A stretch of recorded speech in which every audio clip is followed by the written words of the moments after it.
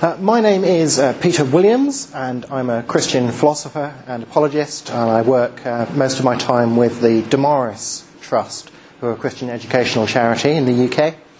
And I'm going to suggest what I think are my top 5 issues that I have with the cogency of the so-called Neo-Atheism.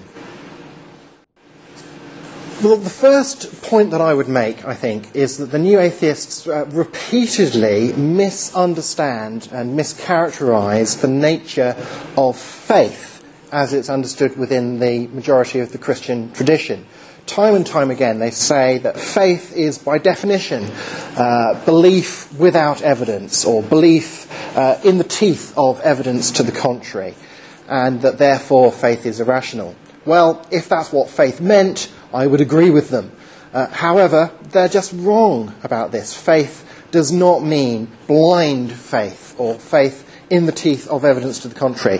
I would say that a good modern translation for what we mean by faith within the Christian tradition is simply trust. That we trust God, that we trust Jesus. And trust can, of course, be based upon very good reasons for having that trust. And so there is no definitional contradiction between faith and reason, as the Neo-Atheists intimate time and again. My second point would be that the Neo-Atheists want to champion rationality.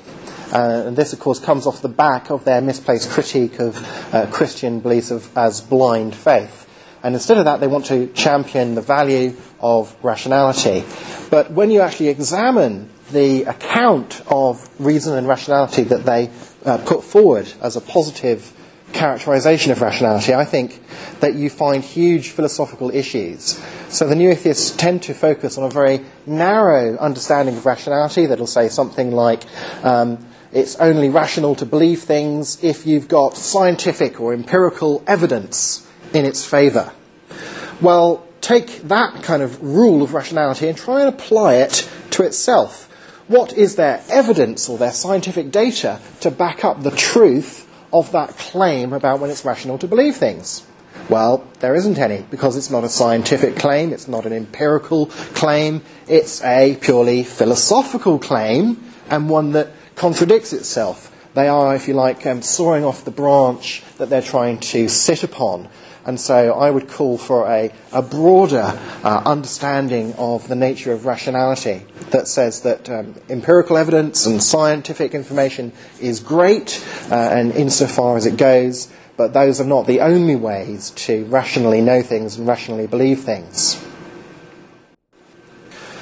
Thirdly, I'd make the point that the Neo-Atheists are constantly making a moral critique of religious believers, and particularly a moral critique of the irrationality, the supposed irrationality of faith and so on.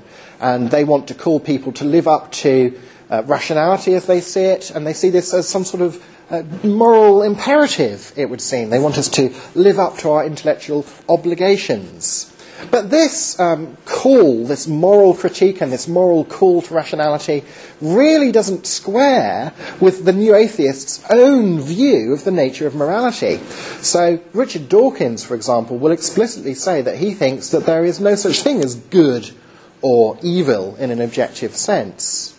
But how can you call upon people to live up to their objective moral obligations to be reasonable if you don't think that there are any such things as objective moral obligations in the first place?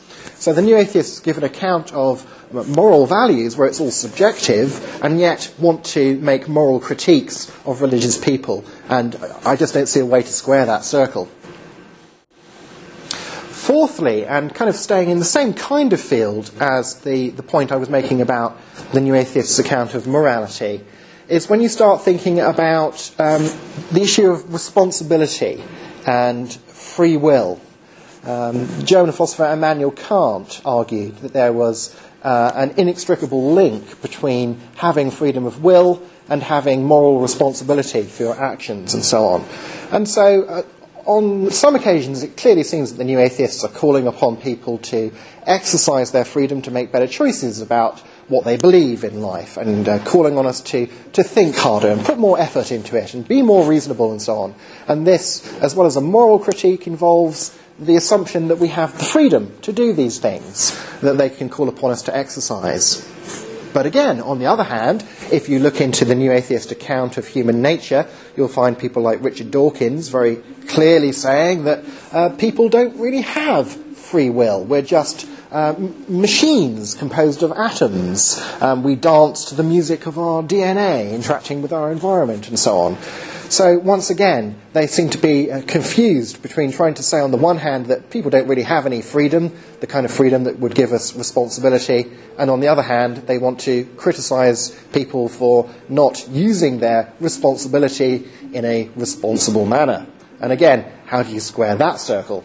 Fifthly, I would point out that the New Atheists really fail to do their homework on issues of central concern to their writing and speaking. For example, Richard Dawkins, of all the New Atheists, spends the most time and effort interacting with the arguments for the existence of God and trying to give arguments against the existence of God.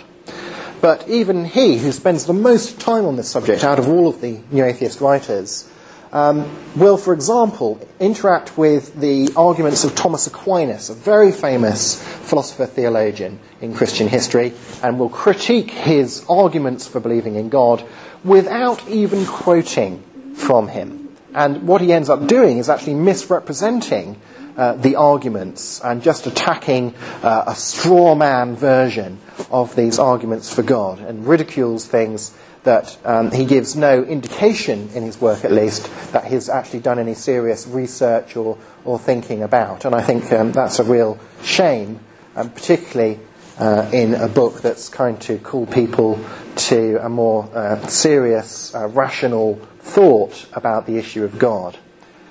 I would agree with the New Atheists that the issue of God and religious belief is an important, significant one that we should think more clearly and responsibly about.